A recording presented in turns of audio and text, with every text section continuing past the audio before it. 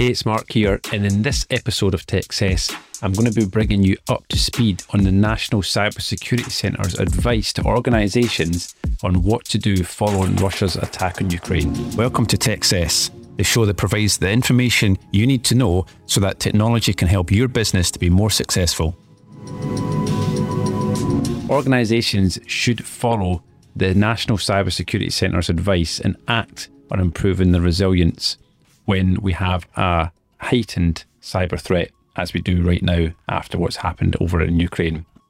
One of the things that NCSC advises to do is to prioritise any cybersecurity work over and above any other IT work that you might be planning to conduct in your business. So basically prioritise the security stuff first before any of the other work that you've been planning to do within your IT network.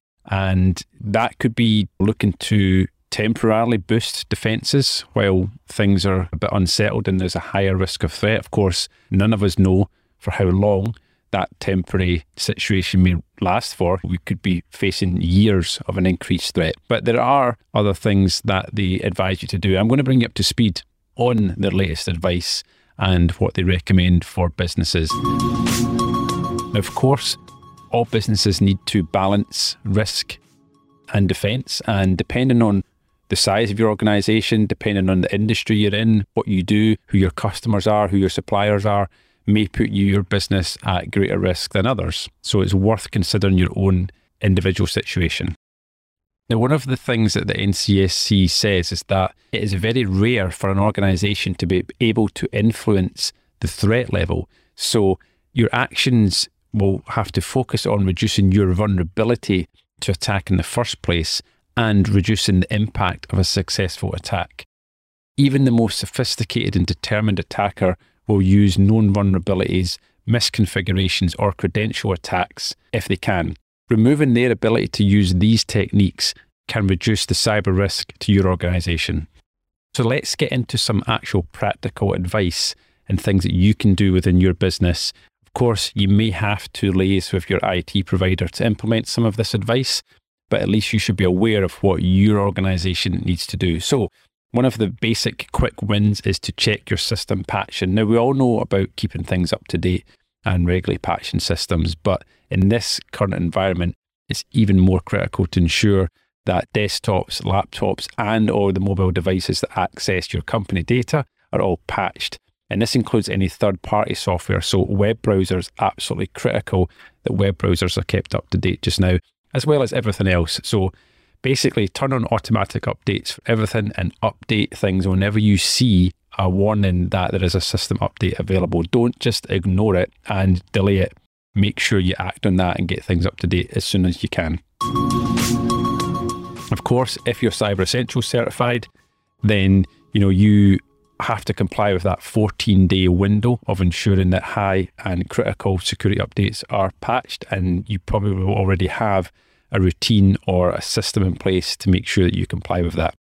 Next thing to do is to verify access control. So you should ask staff to ensure that any passwords that are used to access your business systems are completely unique and are not shared across their other non-business systems. So, for example, not using the Facebook password for their company email account is a great piece of advice.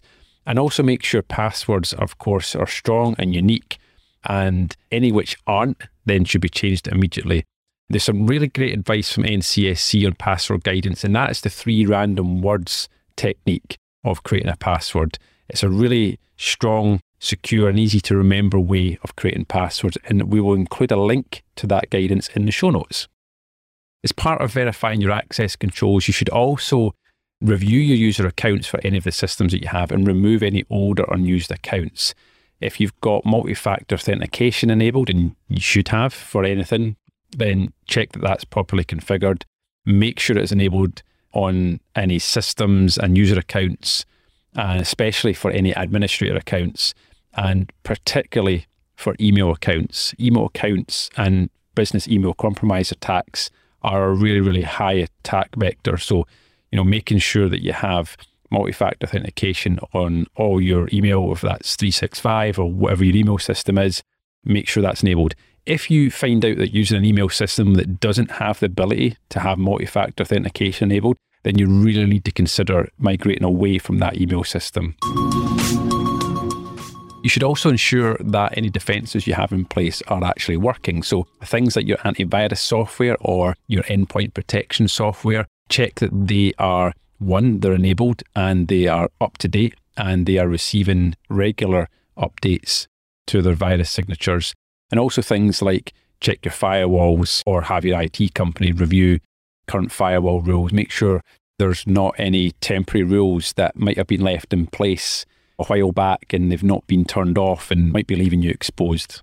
And of course, the one thing that most people think of when it comes to cybersecurity is backups. And although sometimes I've said that this is technically not a cybersecurity area, it's more just of a general IT support thing. I think backups kind of straddle the line between traditional IT and what I would class as cybersecurity. But you should ensure that any backups you have are actually running correctly, particularly when it comes to test and restoration. So it's really worthwhile testing that you can actually recover from your backups, because of course, when you need your backup, it's no longer a backup, it's a restore. And many businesses in the past have gone to recover from backups only to find out that they can't actually restore the data in a way that they thought they could, or as quickly as what they thought they could. So check that there's also an offline copy of your backup, something that's not connected to the system or air gapped, as I call it, so that a successful attack can't compromise the backup as well. So, for example, if you get hit with a ransomware infection, you need to ensure that your backup is not able to be encrypted by the ransomware as well. So it needs to have that air gap to make sure that any infection can't jump to the backup, because if your live data gets encrypted and your backup gets encrypted, then you've got no choice but to potentially pay a hefty ransom in order to get access to your data again. Now, one of the things that many businesses actually lack, even those businesses that have reasonable cybersecurity steps and services in place, is an incident response plan. The NCSC recommend that you check that your incident response plan is up to date. Again, there's some guidance on incident management that we will include a link to in the show notes for you. But they say that you should confirm that your escalation routes and contact details are all up to date. Ensure that the incident response plan contains clarity on who has the authority to make key decisions, especially if something happens out of your normal business and or office hours. And ensure that your incident response plan and the communication mechanisms it uses will be available even if your business systems are not. So there's no point having your incident response plan stored, in Microsoft SharePoint or on a local server to find out that for whatever reason you can't actually access your incident response plan. So good old fashioned, print it out, store it somewhere in your office so that if you do get hit with a cyber attack or something else happens to prevent you accessing it, that you can at least get your hands on that document. And finally, the NCSC also recommends that you should review any third-party access to your IT systems. This could include your IT provider and making sure that they are taking reasonable steps to secure the way that they access your systems remotely. It could be a software vendor that provides support for key line of business application and they maybe have remote access to your server.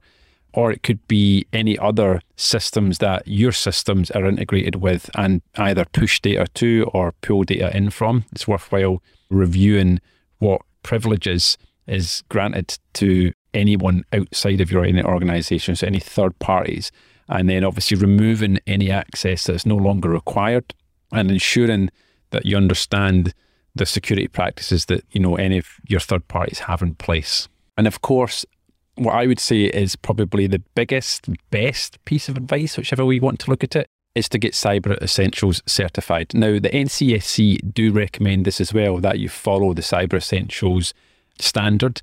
Of course, by getting the Cyber Essentials certified, you tick quite a few of the boxes that I've already talked about in this episode. I do have a dedicated episode about Cyber Essentials that I recorded way back at the start of when TechCess was launched last year. That kind of goes more in depth into what the technical controls are, so you can get a better understanding of that. But the best thing to do is work with someone that is certified to get businesses through Cyber Essentials, because the NCSC claim, and I back this up, that it will protect or reduce your risk of common internet-based threats by 80%. And as I've said time and time again, cyber criminals, hackers go for low-hanging fruit because quite often they don't know what they're actually going to get. They don't know what the prize is. It's kind of like cracking a safe. If you don't know what's in it, you're not going to spend much time and effort trying to get in. And quite often it is the low-hanging fruit. It is the sitting ducks out there. So by getting Cyber Essentials certified, not only do you get the nice badge and you get the certificate so you can show to your customers, to other businesses that you work with, and assure your staff that you've actually taken the appropriate steps to reduce the risk of a cyber attack in your business. It does actually work. So you do get the nice, like I say, badge and certificate to go with it, but it does actually make a difference and make sure that, okay, nothing's 100% effective, but it does mean that it's going to reduce the impact of an attack and hopefully make it much less painful for you to deal with. So there's no silver bullet to cybersecurity. There are many, many things that need to be considered and need to be put in place, but there are some basic things that you can do. Hopefully this podcast has opened your eyes to a few of the things that you should be thinking about just now. As always, if you've got any concerns or any further questions, then feel free to reach out to myself. I'm very easy to find on LinkedIn. There'll be links to my LinkedIn profile in the show notes. If you want to reach out and arrange a 15-minute free call with me, no obligation, completely confidential, then you can do that. If you go to m3networks.co.uk/meet Mark, and we'll put a link to that in the show notes as well, then you can get eyes on my calendar and you can book yourself straight in at a time that suits you. So I hope that's been useful. Stay safe and have a great week in business. We'll see you next time. Techcess is an M3 Networks podcast. Find out more at m3networks.co.uk.